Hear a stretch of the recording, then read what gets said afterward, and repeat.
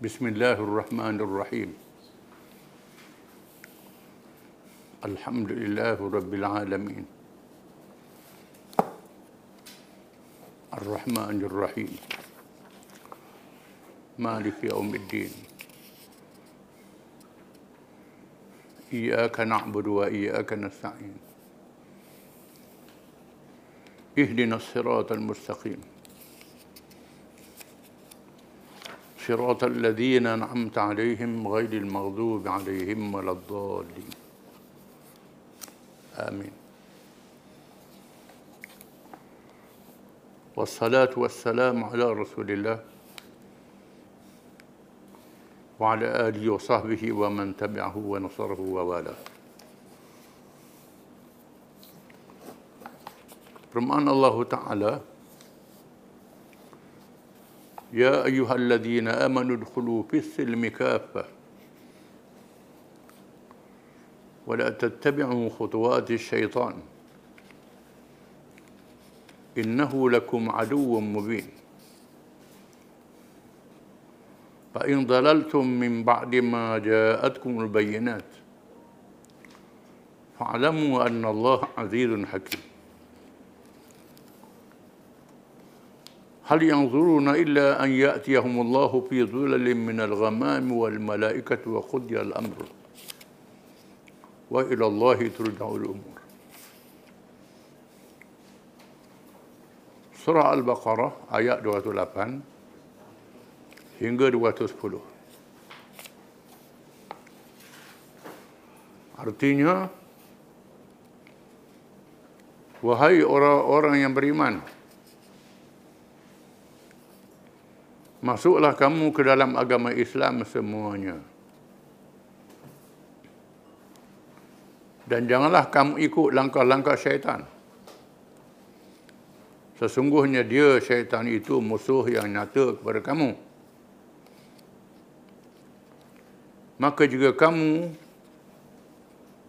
terpesong setelah datangnya keterangan-keterangan,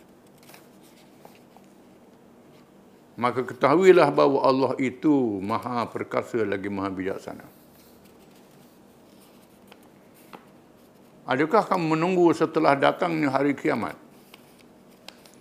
apabila Allah datang untuk membicarakan kamu dengan diiringi oleh awan dan para malaikat, lalu dibuat keputusan menjatuhkan hukuman, dan kepadanya sahaja dikembalikan segala perkara.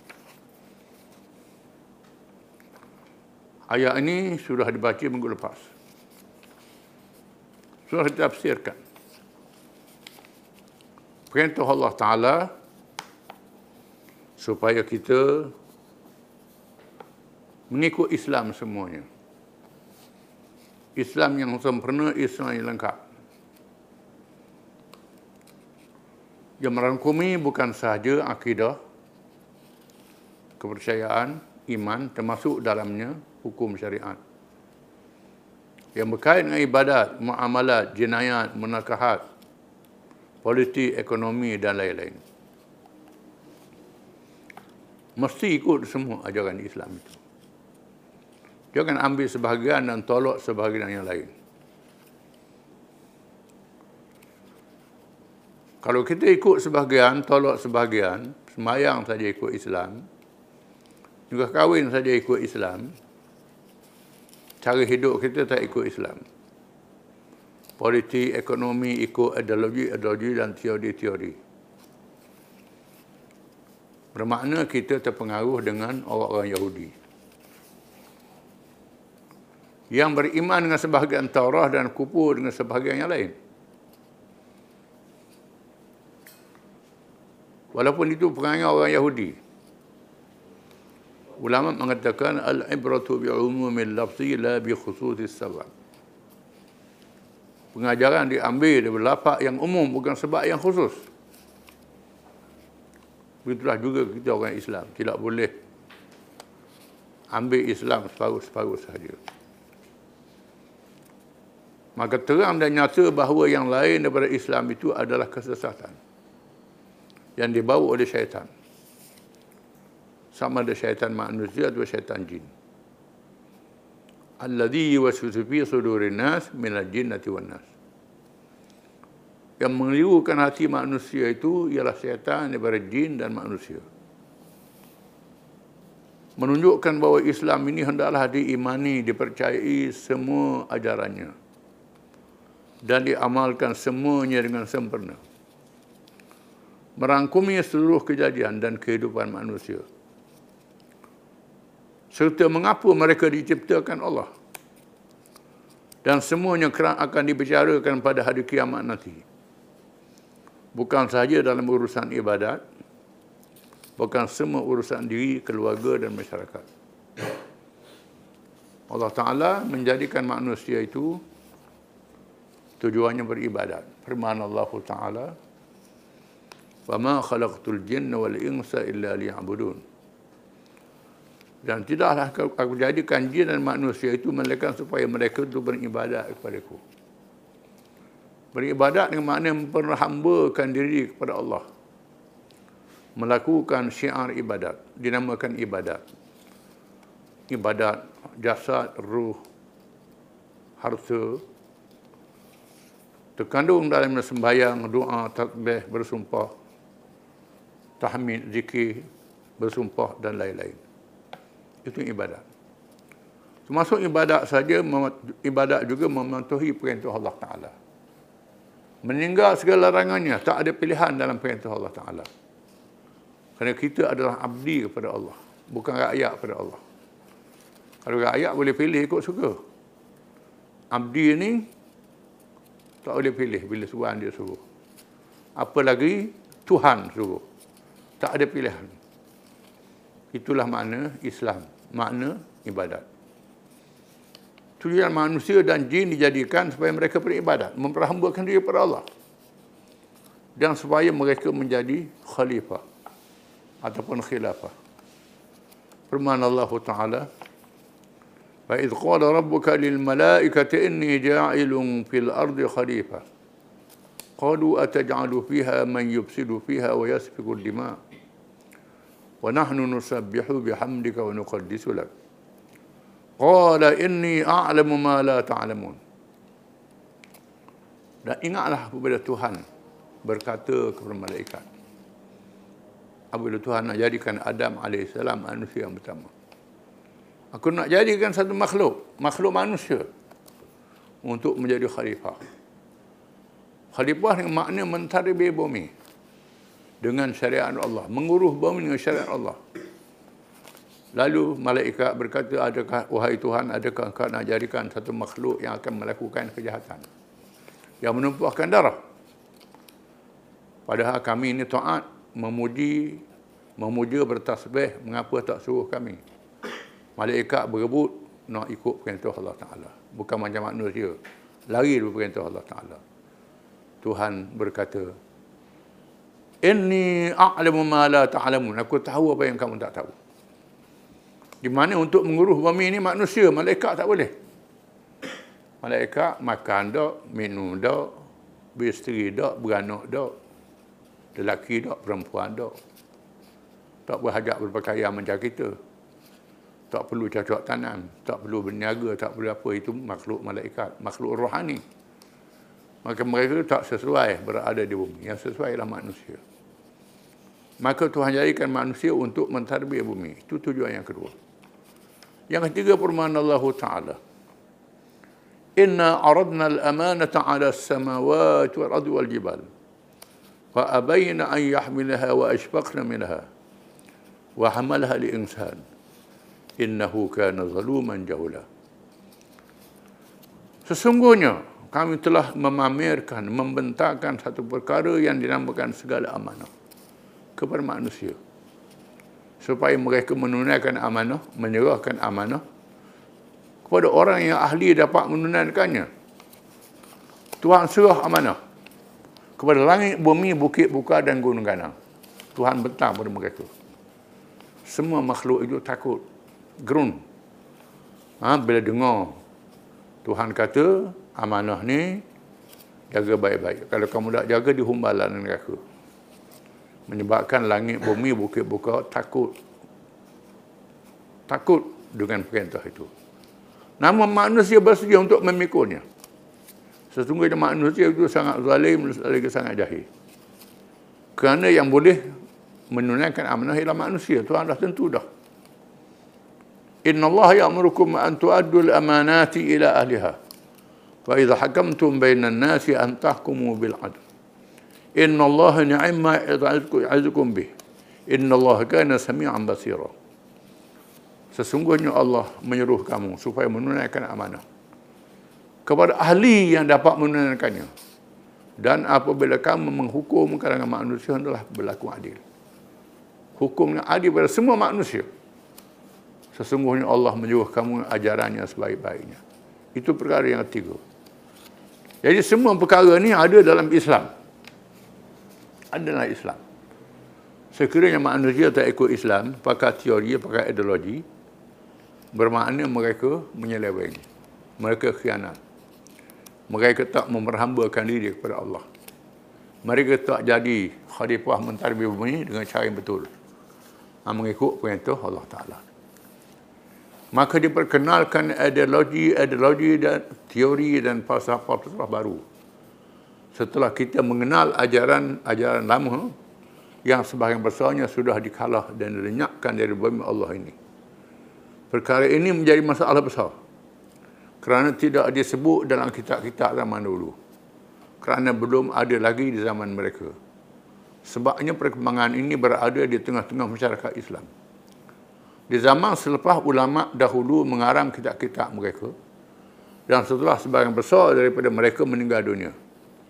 Dan insya-Allah kita akan dapat merajukkan kepada tulisan-tulisan para ulama yang hidup di zaman baru dan mempertahankan Islam dengan penuh pengorbanan, dengan lisan cakap, dengan tulisan dan tangan. Bahkan ada di antara mereka yang gugur syahid, mati dibunuh kerana tidak sanggup menjual dengan harbuan dunia. Tekanan bermula ke atas para ulama yang menerima pustaka para anbiya dan menyambung perjuangan mereka. Keadaannya sangat mencabar kerana penganut-penganut ideologi itu berkuasa di negeri Islam. Jadi kerajaan memerintah yang laksanakan ideologi ini dengan kesempatan yang diberi oleh musuh-musuh yang menjajah negeri umat Islam. Masalahnya bila orang Islam meninggalkan ajaran Islam, negeri orang Islam dijajah. Selepas dijajah, mereka buang hukum-hukum Islam ini. Mereka laksanakan hukum-hukum mereka, undang-undang mereka. Namun orang Islam melawan penjajah. Akhirnya penjajah menyerah kalah dengan taktik, dengan strategi. Supaya Islam tak diamalkan, mereka serah kepada pemimpin-pemimpin yang belajar di negeri mereka, yang dilatih oleh mereka, yang lulus di universiti mereka, menjalankan ideologi dan teori-teori ini. Ini jadi masalah. Oleh kerana cahaya agama Islam tak padam, Allah Ta'ala pelihara. Walaupun Nabi Muhammad SAW sudah wafat, tapi cahaya Islam tak padam. Allah Ta'ala jamin. Inna nahnu nazzalna dzikra wa inna lahu lahafizun. Sesungguhnya kami yang menurunkan peringatan dan kamilah yang memelihara peringatan itu. Nabi sebut dalam satu hadis, innamal ulama'u warasatul anbiya wa fadlul alimi 'ala al-'abidi ka fadlil qamari 'ala sa'irin nujum. Innamal ulama'u warasatul anbiya ma warathu dinaran wala dirhaman wa innama warathu ilman. Hadis riwayat Tirmizi. Sesungguhnya ulama laksana bulan di tengah bintang-bintang cakrawala. Dibandingkan ulama orang alim dengan tok lebah saja, laksana bulan matahari di tengah bintang-bintang cakrawala. Sesungguhnya ulama adalah waris yang menerima harta nabi-nabi. Nabi-nabi tidak meninggalkan duit emas perak. Nabi-nabi meninggalkan ilmu. Orang siapa yang diberi pusaka ilmu, dia mendapat kelebihan yang besar. Jadi ulama lah yang menerima pusaka nabi-nabi. Mereka berjuang. Di sana ada ulama yang soleh, ada ulama yang jahat. Ada pula begitu. Lain nabi-nabi. Nabi-nabi bersifat ismah, ulama-ulama tidak. Di sana ada ulama yang Tuhan pelihara dia, jaga dia, sanggup mati macam nabi-nabi. Nabi-nabi zaman dahulu ada yang dibunuh, yang dibakar, yang disolder, yang dibelah dengan gergaji, macam-macam mempertahankan Islam. Jadi ulama-ulama pun ada juga yang mewarisi perjuangan Nabi-nabi. Di sana ada ulama-ulama yang menjual agama dengan murah. Ada. Disebut dalam Quran, disebut dalam hadis-hadis yang banyak. Jadi Allah Ta'ala tetap memelihara agama Islam sehingga hari kiamat. Walaupun ideologi, teori-teori ini perkara baru, Allah Ta'ala tetap memunculkan ulama, menzahirkan penafsiran Islam untuk menyuruh perkara baru yang mana betul, yang mana salah. Disebut dalam hadis yang lain, Inna Allah yab'atu li hadhihi al-ummah ala ra'si kulli mati sanah man yujadilaha amra diniha. Sesungguhnya Allah akan membangkitkan tiap-tiap satu abad, tiap-tiap satu tahun, orang yang membaharukan urusan Islam, membaharukan kepahaman. Akan ada urusan Islam yang dibaharukan kepahaman, orang tak boleh keliru Islam ni, kecuali bila dunia nak kiamat. Bila nak kiamat, Quran diangkat, ulama dimatikan semua, habis tak ada seorang. Masa itu tunggulah dunia yang akan kiamat. Jadi sekarang ini masih ada lagi. Para penjajah yang menganut berbagai-bagai ideologi dan pahaman itu, walaupun bermusuh dan berperang sesama mereka, tetapi mereka bersatu menentang Islam. Dan penganutnya yang bercita-cita menegakkan Islam sebagai ad-din. Penjajah barat yang menganut pahaman liberalisme, kapitalisme, bersedia menyerahkan tanah jajahannya kepada pihak komunis dan sosialis. Kalau mereka tidak berdaya menentang golongan Islam yang pernah berlaku di Yaman Selatan dan Algeria, begitu juga penjajah yang menganut pahaman komunis bersedia menyerahkan tanah jajahannya kepada golongan kapitalisme kalau mereka tidak berdaya menentang golongan Islam. Seperti tawar-menawar yang berlaku sekarang ini di Afghanistan, sehingga para mujahidin bersendirian dipinggirkan kerana mereka mahukan sebuah negara Islam yang mendaulatkan Islam sebagai ad-din. Di mana musuh Islam dalam menentang Islam bersatu. Semua ada ideologi, komunis, sosialis, Hindu, Buddha, Kristian yang fanatik ini, semua bersatu bila menentang Islam. Yahudi, dia bersatu untuk bila lawan Islam. Walaupun dia tengah perang-perang sama sendiri, bila nak lawan Islam, dia bersatu. Ini kita kena sedar. Orang Islam je tak bersatu. Sedangkan musuh Islam, bila nak lawan Islam, mereka bersatu. Sehingga negara-negara penjajah, contohnya komunis, dia tak tahan nak lawan Islam, dia serah kepada kapitalis. Macam berlaku di Afghanistan, berlaku di Asia Tengah, berlaku di Albania, berlaku di Bosnia. Itu negeri orang Islam ditakluk oleh komunis. Bila komunis tak tahan, dia serah ke barat. Negeri barat itu juga, bila tak tahan dengan Islam, dia serah pada komunis. Yaman Selatan. Yaman Selatan itu adalah negeri Islam. Negeri Islam. British takluk. Orang Islam lawan British. British tak tahan. British pun lari. Lari, dia serah ke komunis. Komunis Arab. Komunis Arab, cakap Arab. Baca Quran. Boleh. Boleh baca Quran, cakap Arab. Tapi komunis tak percaya pada Islam. Di Algeria begitu, dia serah pada puak-puak sosialis. Di Mesir pernah serah pada puak-puak sosialis. Di Syria serah pada puak-puak sosialis. Dia tak serah pada Islam kerana nak halang Islam. Menjadi masalah besar kepada umat Islam sehingga membingungkan mereka apabila pihak yang menganut ideologi yang sesat itu boleh memperalalkan ulama usul, ulama jahat.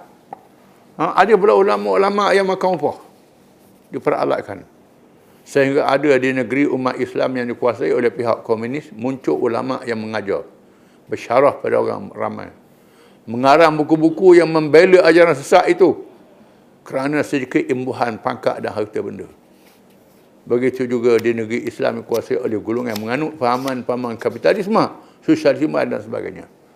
Tiap-tiap negeri yang menganut ideologi ini ada ulama yang sokong dia, jadi mufti dia, jadi perawat tinggi dia. Ada mufti yang sungguh-sungguh jujur, ada yang tak jujur. Ada yang jujur, yang mempertahankan Islam. Ada yang tak jujur.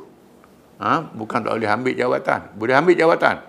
Tapi dengan syarat, pegang sungguh. Betul pertahankan orang Islam. Tapi kalau ambil jawatan, macam semut dalam gula, mapuh dalam gula.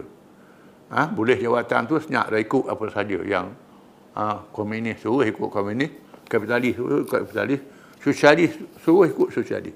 maka jadi punah. Ini berlaku. Ada ulama usuk, ulama jahat. Disebut dalam Quran kisah dia, kita akan baca dalam tafsir. Sesungguhnya umat Islam sekarang berada dalam keadaan yang sangat bahaya. Kerana penganutnya sendiri menganut pahaman-pahaman yang tiada kena-mengena dengan Islam. Walaupun mereka mengaku Islam. Dan ada yang masih sayang pada Islam, yang masih ada kemanisan iman. Sayang ke Islam, tapi jahil tak tahu. Tak sedar berjuang komunis. Kalau di tanah Melayu ni, hak berjuang komunis hari tu, lawan British, kawan komunis masuk dalam hutan mayat terawih tak tinggal. Mayat terawih tak tinggal, tapi kawan komunis, berjuang komunis. Kalau kita kata mu ni kafir, marah. Begitu juga, yang ikut kapitalis, ikut orang putih. Islam tak sesuai, Islam salah. Tak boleh kata Islam, jadi kafir, marah. Menandakan iman dia masih ada. Nak kata dia kafir tak boleh, kerana dia jahil. Di sabda Rasulullah SAW, ada hadis kata, Salasun man kunna fihi wajada halawatal iman.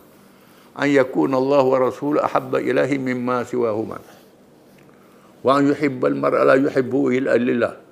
Wa an yakra an ya'uda bil kufri ba'da an anqadahu Allah minhu kama yakrahu an yuqdhaba fin nar. Riwayat Bukhari, Muslim, Nasa'i, Tirmidzi, Ibnu Majah. Artinya 3 perkara. Sesiapa yang ada dalam dirinya nasai ada kemanisan iman. Allah dan Rasul lebih disayangi daripada yang lain. Tiadalah kasihnya kepada seorang melainkan kerana Allah. Dan bencinya kembali menjadi kufur setelah Allah selamatkannya bersama Islam. Laksana dia tidak mahu dicampur dalam neraka. Ada orang tu sembahyang, dok puasa, dok erti apa, berjudi. Tapi awak hina Allah. Awak hina Allah lah. Bangun. Bangun. Kalau di masjid tembok. Samsing. Orang ni samsing. Bila awak hina Nabi Muhammad, dia cabut pintu tembok. Ni. Orang ni. Jadi orang ni, iman ni masih ada. Walaupun dia tak semayang, judi, tak tahu apa, jahil. Begitu juga, dia sayang pada orang Islam. Kalau sebut je orang Islam, dia unyanya, dia zalimi, dia pepek pada orang Islam. Walaupun dia jahat. Dia jahat, tak tahu kahda, semayang, tak tahu, minum arak, ni. Tapi, kalau buat hina Islam, dia lawang. Macam di Bosnia dulu. Di Bosnia dulu, orang Islam makan babi. Tak tahu babi itu haram. Tak tahu babi itu haram. Lama bertakluk kami ni. Tapi lawan dengan puak Serb, puak Kristian ni, berperang. Sampai mati-mati kerana buat hina Islam. Berperang. Di Bosnia tu berkecamuk antara orang Islam bukan Islam.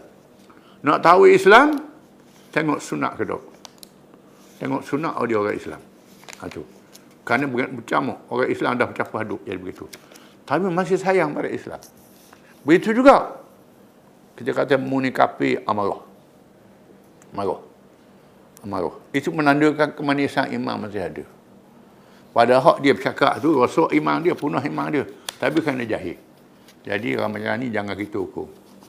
Imam Malik kata, kalau ada 99 hujah, jadi kafir. Sehujah je dia ni selamat. Kena selamatkan dia. Mungkin disebabkan kejahilan dan tiada siapa yang mengajarnya. Kerana seperti yang dinyatakan oleh almarhum Haji Abdul Hadi Awang. Kuliah Dhuha ni seorang hakim di Mesir. Yang dijatuhkan hukum membunuh oleh Rakyat Mesir. Tahun 50-an. Kerana mempertahankan Islam. Hakim Mahkamah Barat. Bukan Mahkamah Islam ni. Mempertahankan Islam. Kejahilan, dia tulis buku yang bertajuk Al-Islam Baina Jahli Abna'i wa dha'fi ulama'i. Kejahilan penganutnya dan kelemahan para ulama'nya. Yang dinyatakan oleh Syekh Muhammad Al-Wakil. Kejahilan penganutnya dan tipu daya musuhnya. Ada buku lain pula. Baina Jahli Abna'i wa Kaidi A'da'i. InsyaAllah kita akan mempelajari sebahagian daripada ideologi dan teori-teori itu secara ringkas untuk pengenalan. Sebagai peringatan dan sempadan dengan memilih yang lebih terdedah pada umat Islam sekarang. Walaupun semuanya sudah membuktikan kesesatan dan kemelesetannya hari ini, sudah gagal di Eropah, di Amerika sudah gagal, komunis sudah berkubur, kita kena tahu. Perlu menjadi peringatan dan sempadan. Supaya kebangkitan umat Islam yang mahu kembali semula pada Islam tidak ditipu oleh badan tentera syaitan yang berkeliaran di tengah masyarakat Islam untuk mengganggu kebangkitan Islam yang berlaku sekarang dengan berbagai-bagai cara, dan sekarang menggunakan suara Islam dan bertopeng dengannya. Guna suara Islam pula, Islam liberal, macam-macam nama. Seterusnya bila kita mengkaji sebahagian daripadanya. Wallahu a'lam.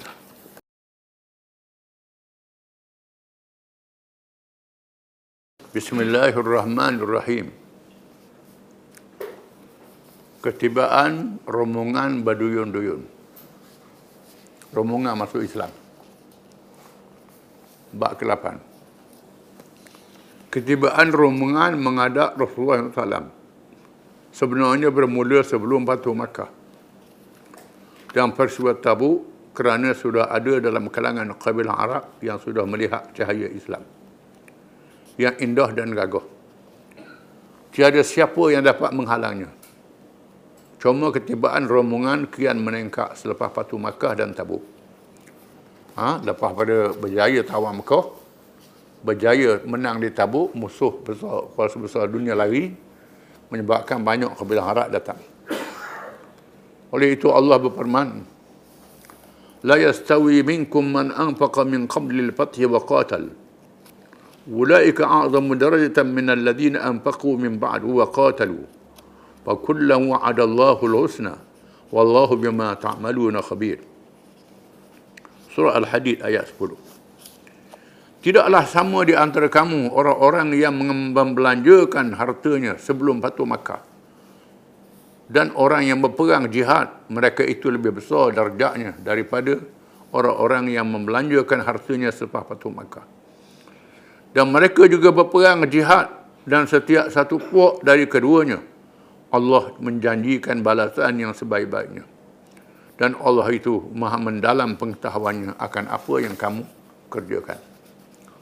Menunjukkan bahawa orang yang masuk Islam sebelum buka Mekah, sebelum Tabuk, mendapat pahala besar. Beza dengan orang Kediang. Masuk Islam lemah. Sehingga disebut dalam hadis, secupuk yang dibelanjakan oleh mereka yang masuk Islam sebelum buka Mekah, sebelum Tabuk ni, yang awal tu, tak sama dengan mah sebesar Bukit Uhud yang belanjakan oleh orang yang kemudian. Tuhan beri pahala sangat besar masa Islam dalam keadaan tertekan. Walaupun derma dia sikit, tak banyak, secupuk beras je. Tapi tak sama dengan mah sebesar bukit yang belanjakan oleh orang yang sudah senang, lenang. Islam sudah menang. Dan sabda Rasulullah SAW, "La hijrata ba'dal fathi, walakin jihadun wa niyah, wa idza tunfirtum fangfiru." Tiada lagi kelebihan berhijrah ke Mekah selepas Batu Makkah. Tetapi yang ada ialah jihad dan niat. Dan apabila kamu dikerah untuk berjihad, maka kamu hendaklah keluar untuk berjihad. Hadis ini menyatakan bahawa hijrah yang besar kelebihan seperti Mekah tu tak ada lagi. Sekarang ni tak ada dah. Itu yang sangat dahsyat ujiannya.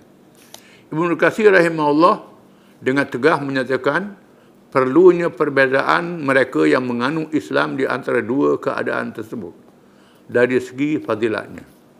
Di sana ada rombongan yang datang menerima Islam di hadapan Rasulullah SAW sebelum Hudaybiyah, sebelum Batu Makkah dan sebelum Tabuk, di mana mereka itu telah mendapat fadilat di sisi Allah lebih daripada yang lain. Ibnu Hajar meriwayatkan daripada Ibnu Hisham bahawa Abu Ubaidah menamakan tahun ke-9 Hijrah dengan Amul Wufud, tahun ketibaan rombongan-rombongan, kerana kebanyakan rombongan yang tiba dan jumlah anggotanya yang besar. Bila dengar Islam dah kuat ni, ramailah mengaku masuk Islam. Tak macam dulu lah.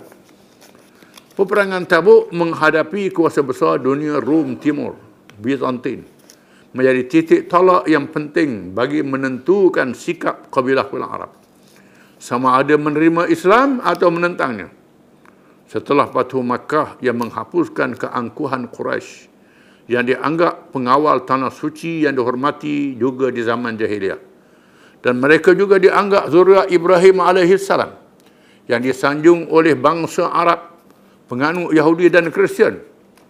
Pemimpin-pemimpin Arab secara khusus melihat pembukaan Mekah menjadi masa yang memastikan mereka menentukan sikap untuk menganut Islam, kerana selepas itu mereka tidak mampu lagi menentang dan musuh terhadap Islam dan negaranya. Maka bermulalah kedatangan rombongan besar dan selepas itu Tabuk menjadi lebih besar. Dan selepas itu Tabuk menjadi lebih besar. Bila Mekah sudah menang, maka ramai datang masuk Islam. Bila Tabuk pula menang, kuasa besar Rom lagi ramai masuk Islam. Kerana tak boleh lawan dari Islam ni. Firman Allah Ta'ala, "Idza jaa nasrullahi wal fath wa ra'aitan nasa yadkhuluna fi dinillahi afwaja fasabbih bihamdi rabbika wastaghfir innahu kana tawwaba."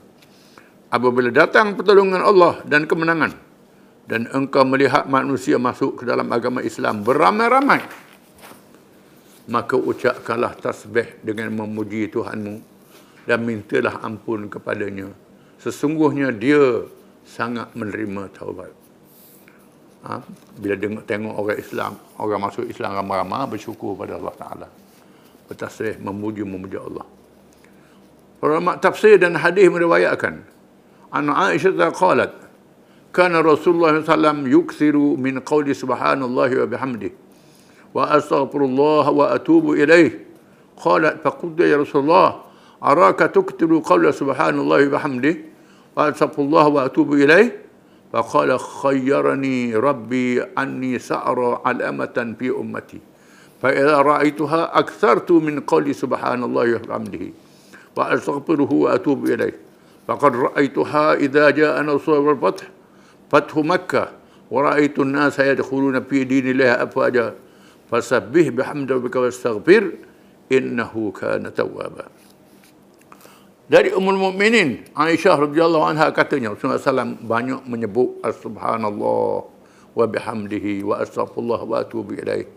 Maha suci Allah dan segala kepujiannya, dan aku memohon keampunan daripada Allah serta bertaubat kepadanya. Aisyah bertanya, saya melihat Rasulullah banyak bertasbih, bertahmid, beristighfar dan bertaubat dengan kalimah-kalimah tersebut. Mengapa banyak ulang ni? Sabda Rasulullah SAW, Tuhanku memberitahu kepadaku bahawa aku akan melihat alamat tanda berlaku daripada umatku dan aku telah melihatnya. Maka aku menyebut kalimah-kalimah tersebut. Alamat itu ialah firman Allah Ta'ala, "Idza jaa nasrullahi wal fath." Apabila datangnya pertolongan Allah dan al-fath, pembukaan ialah Fathu Makkah. Dan firman Allah Ta'ala, "Wa-ra'aitan nasa yadkhuluna fi dinillahi afwaja fasabbih bihamdi rabbika wastaghfir innahu kana tawwaba." Dan engkau melihat manusia masuk ke dalam agama Allah berduyun-duyun ramainya secara kumpulan berjumlah besar, maka bertasbihlah dengan memuji Tuhanmu dan beristighfar kepadanya. Sesungguhnya dia adalah Tuhan yang maha menerima taubat. Banyak.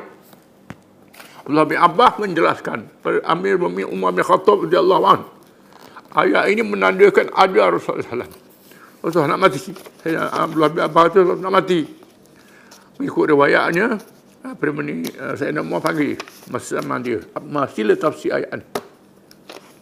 Lalu orang bertafsir mengikut zahir ayat ni. Abdul bin Abbas kata, ayat ini menandakan ajar Nabi. Nabi nak mati.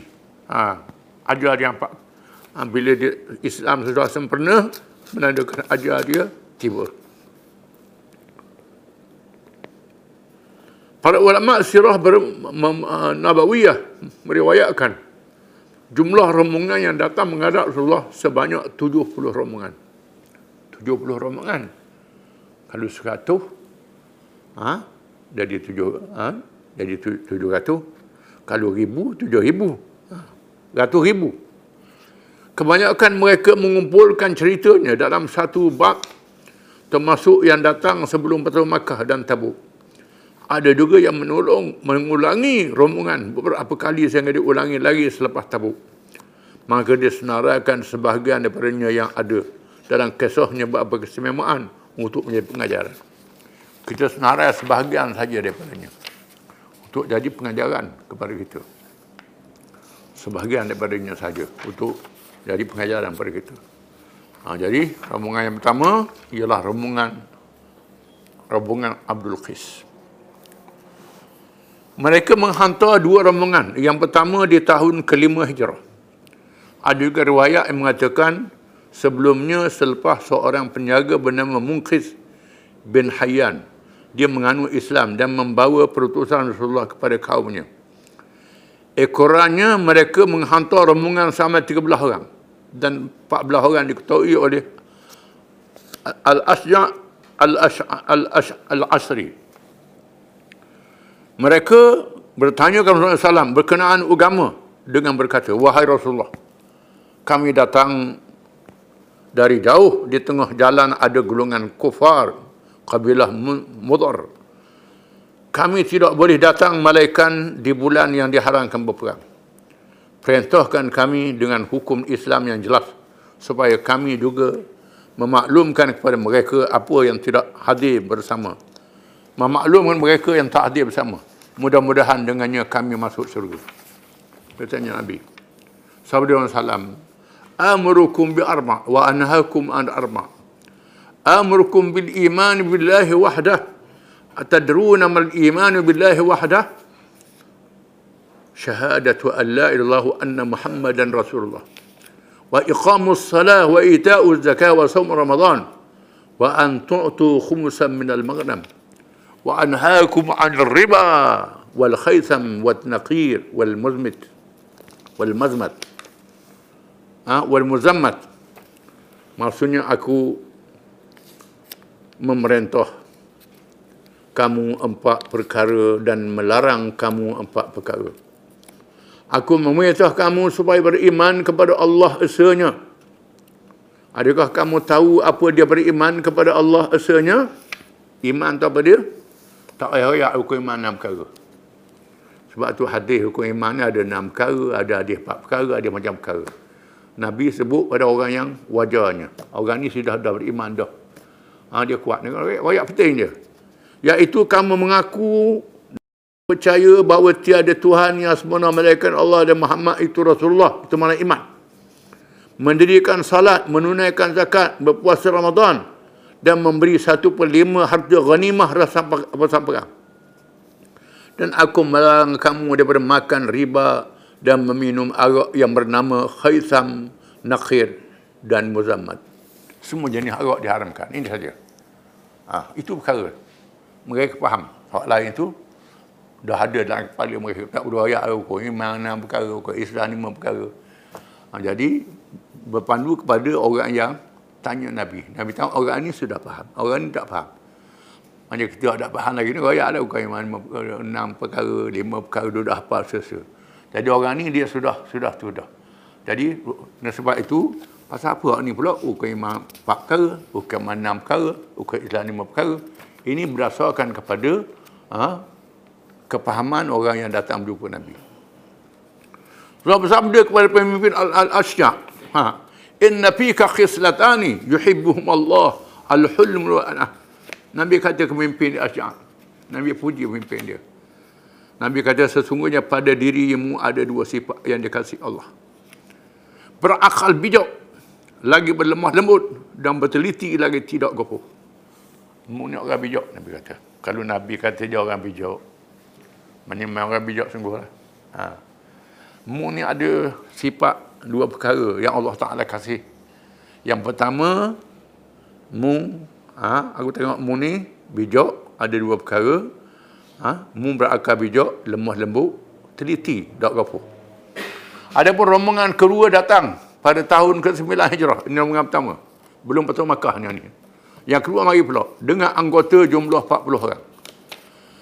Di antara mereka ada seorang penganut agama Kristian bernama Al-Jarud bin Bishir bin Al-Mu'allah. Al-Jarud.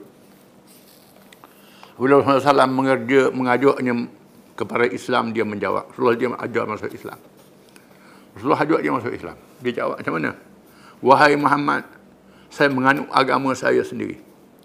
Sekiranya saya meninggalkan agama saya dan menganut agamamu, adakah engkau memberi jaminan agama saya yang sebenar?" Rasulullah SAW bersabda, "Aku memberi jaminan bahawa Allah memberi hidayah kepadamu, kepada yang lebih baik." Nabi kata. Agama saya betul dah.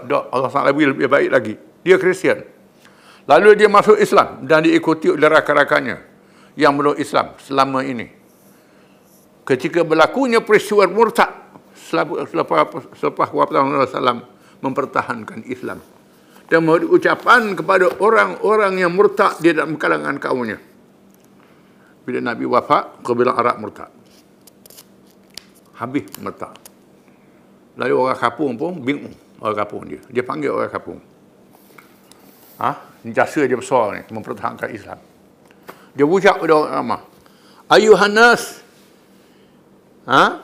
inni asyhadu an la ilaha illallah wa anna Muhammadan Rasulullah wa akfuru man lam yashhad hadhihi syahadah. Wahai tuan-tuan, sesungguhnya aku mengaku dan percaya bahawa tiada Tuhan yang sebenar melainkan Allah dan Muhammad itu Rasulullah, dan aku kafirkan sesiapa yang tidak mengaku dan percaya dengan syahadah ini. Dia cerita panjangnya dalam masa pemerintahan Abu Bakar. Masa itu kabilah dia kena kepung. Jadi banyak-banyak kabilah murtad ikut Nabi baru. Dia panggil orang kampung dia. Dia tanya orang kampung dia, mau dengar tak cerita Nabi-Nabi zaman dulu? Orang kampung dia dengar cerita Nabi zaman dulu. Nabi zaman dulu hidup ke? Mati dah. Mati belaka Nabi zaman dulu. Kalau Nabi zaman dulu mati, Muhammad mati juga. Muhammad mati. Tapi ajaran ni tak mati. Aku tetap dengan Islam. Mengucap dua kalimah syahadah. Barang siapa tak mengucap dua kalimah syahadah, dia kafir. Keluar daripada Islam. Dan pengikut dia ikut dia. Dan dia kena kepung. Sampai kelaparan. Sehingga Sayyidina Abu Bakar atau Al-Ala bin Al-Hadrami untuk membebaskan dia dari kepungan. Daripada kelaparan. Rombongan ini lebih bersifat pelaksanaan firman Allah Ta'ala. Wa ma kana al-mu'minuna liyaghfiru kaffah. Falau ala al-farim kulli firqatin minhum ta'ifatun yatafaqahu fid din wa liyunziru qaumahum idza raja'u ilaihim la'allahum yahzarun. Dan tidaklah orang-orang yang beriman keluar semuanya pergi berperang. Oleh itu hendaklah keluar sebahagian daripada tiap-tiap puak di antara mereka yang mempelajari bagaimana memahami agama secara mendalam, supaya mereka dapat memberi peringatan berkaum mereka dengan ajaran agama. Mudah-mudahan mereka berjaga-jaga dari melakukan larangan Allah. Rombongan ni rombongan pergi mengaji. Sebab dia dah Islam dah. Mengaji hukum syarak dengan Nabi. Jadi rombongan ni rombongan yang bertafakuh fid din. Disebut dalam Quran. Untuk menyelamatkan umat dengan ilmu agama. Wallahu a'lam.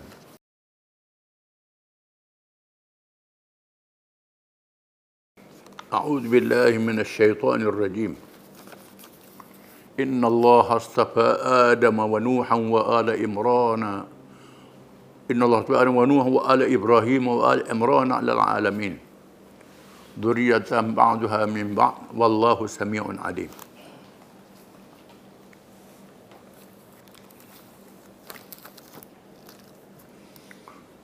Sesungguhnya Allah telah memilih Nabi Adam dan Nabi Nuh dan juga keluarga Nabi Ibrahim dan keluarga Imran melebihi segala umat yang ada pada zaman mereka masing-masing.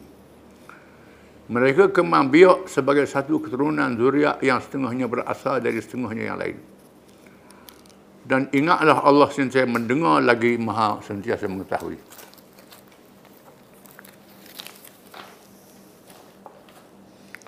Teraya inna Allah Ta'ala memilih nama beberapa orang Rasul.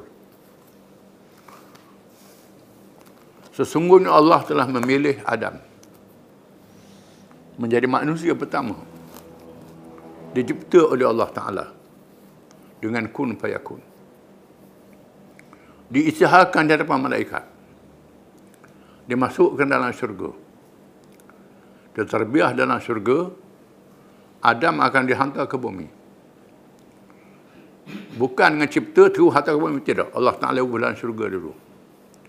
Ada dia makan, ada dia minum, ada dia menikmati nikmat dalam syurga, bergaul dengan isteri dia Hawa. Kemudian Tuhan hajar dia jatuh dalam maksiat, ditipu oleh iblis. Lepas tu dia dihantar ke bumi. Baru hantar ke bumi dan dia bertaubat, dia kena kerja di atas muka bumi. Maka Adam dipilih oleh Allah menjadi manusia yang pertama. Dia anggap bapa kepada segala manusia. Wa Nuhan dan Nuh. Adapun Nuh ialah manusia yang pertama menjadi rasul menentang kekufuran. Mengikut para ulama, manusia dalam keadaan beriman kepada Allah di masa Nabi Adam. Sehingga 10 abad selepas Nabi Adam mati. 10 abad ni 1000 tahun. Lepas 1000 tahun, mulalah berlaku syirik. Manusia menyembah patung dan berhala. Melantik Tuhan-Tuhan yang lain daripada Allah. Sebelumnya manusia buat maksiat saja. Qabil dengan Habil berkelahi. Sekadar itu sajalah. Tapi selepas pada 10 abad, jadi syirik, melantik Tuhan yang lain daripada Allah, menyembah berhala. Mula-mula buat patung rupa nenek moyang yang dianggap biasa. Lepas tu puja, lepas tu sembah. Ditipu oleh syaitan. Banyak berhala itu pula. Menjadikan Nabi Nuh AS Nabi yang pertama berjuang menentang kekufuran syirik. Perjuangan yang sangat panjang, 950 tahun disebut dalam Al-Quran. Allah Ta'ala panjangkan umur. Beri tempoh yang selama-lamanya 950 tahun. Sedikit saja yang beriman. Allah Ta'ala turunkan bencana taufan membinasakan mereka yang kafir. Hingga sedikit saja manusia yang beriman dengan Nuh AS. Ada manusia selepasnya adalah zuriat Nuh AS. Ulama meriwayatkan orang lain tak boleh anak. Yang boleh anaknya Nuh. Anak yang beriman. Anak yang kafir tenggelam. Sam, Ham, Yafis. Sam, Ham, Yafis. Daripada Sam lahirnya bangsa Arab, bangsa Yahudi dan bangsa sepertinya. Bangsa Eropah. Daripada Yafis lahirnya bangsa Asia. Cina, Melayu dan lain-lain. Ham lahirnya bangsa Afrika. Itu zuriat manusia. Daripada Nuh AS. Nuh dianggap sebagai bapa yang kedua. Wa ala Ibrahim dan keluarga Ibrahim. Daripada Ibrahim lahirnya Muhammad SAW. Daripada Muhammad lahir daripada Ismail. Ibrahim ada dua anak, Ismail dan Ishak. Daripada Ismail lahirnya bangsa Arab. Daripada Ishak lahirnya bangsa Bani Israel. Asalnya bangsa Sam. Semitic. Arab, Yahudi tak ada lagi. Kemudian daripada Ismail lahirnya bangsa Arab. Daripada Sam, daripada Ishak lahirnya bangsa Yahudi, Bani Israel. Allah Ta'ala lahirkan daripada mereka rasul-rasul dan nabi-nabi. Nabi akhir zaman daripada Ismail. Lahirnya Muhammad SAW. Adapun nabi-nabi Bani Israel yang ramai daripada Ishak, Yaqub bin Ishak. Nabi-nabi Yaqub, anak Nabi Yaqub, Nabi Yusuf, kemudian Nabi Daud, Nabi Musa, Nabi Isa, Nabi Harun, Nabi Ilyas, itu semua daripada Bani Israel. Sebahagian besar ialah pada zuriat Ibrahim. Semuanya zuriat Ibrahim, sebahagian besarnya. Khususnya Nabi Muhammad SAW. Diperintah oleh Allah supaya menghantar anaknya Ismail ke Mekah, negeri yang kering, untuk dilahirkan Rasul akhir zaman Muhammad SAW. Wa ala Imran alal alamin, dan keluarga Imran. Imran ayah pada Maryam, bukan ayah Nabi Musa. Allah Ta'ala ciptakan Isa AS lewat ibunya Maryam dengan tidak ada bapa, untuk menjadi kekuasaan Allah Ta'ala, kebesaran Allah Ta'ala. Kalau Adam kan dengan tanah, ayah tak ada, mak tak ada. Hawa dijadikan daripada tulang rusuk Nabi Adam, tak ada ibunya. Maka Isa jadikan daripada melalui ibunya Maryam. Malaikat Jibril datang meniupkan rohnya. Jibril ni lelaki dok, puan dok, nak setubuh macam mana dia bukan malaikat kan? Bukan lelaki malaikat ni. Dicipta khusus. Nabi Isa AS daripada ibunya yang melahirkan Isa, satu ujian yang sangat dahsyat. Nabi Isa dari Bani Israel dan akan zahir di akhir zaman. Membawa syariat Nabi Muhammad SAW. Dia antara tanda akhir zaman turun Nabi Isa. Memimpin sebelum berlakunya kiamat. Orang Yahudi tak berjaya membunuhnya. Semua itu dipilih alal alamin, kepada seluruh alam. Dzurriyyatan ba'duha min ba'd. Setengahnya berzuriat dengan setengah yang lain. Bercampur aduk.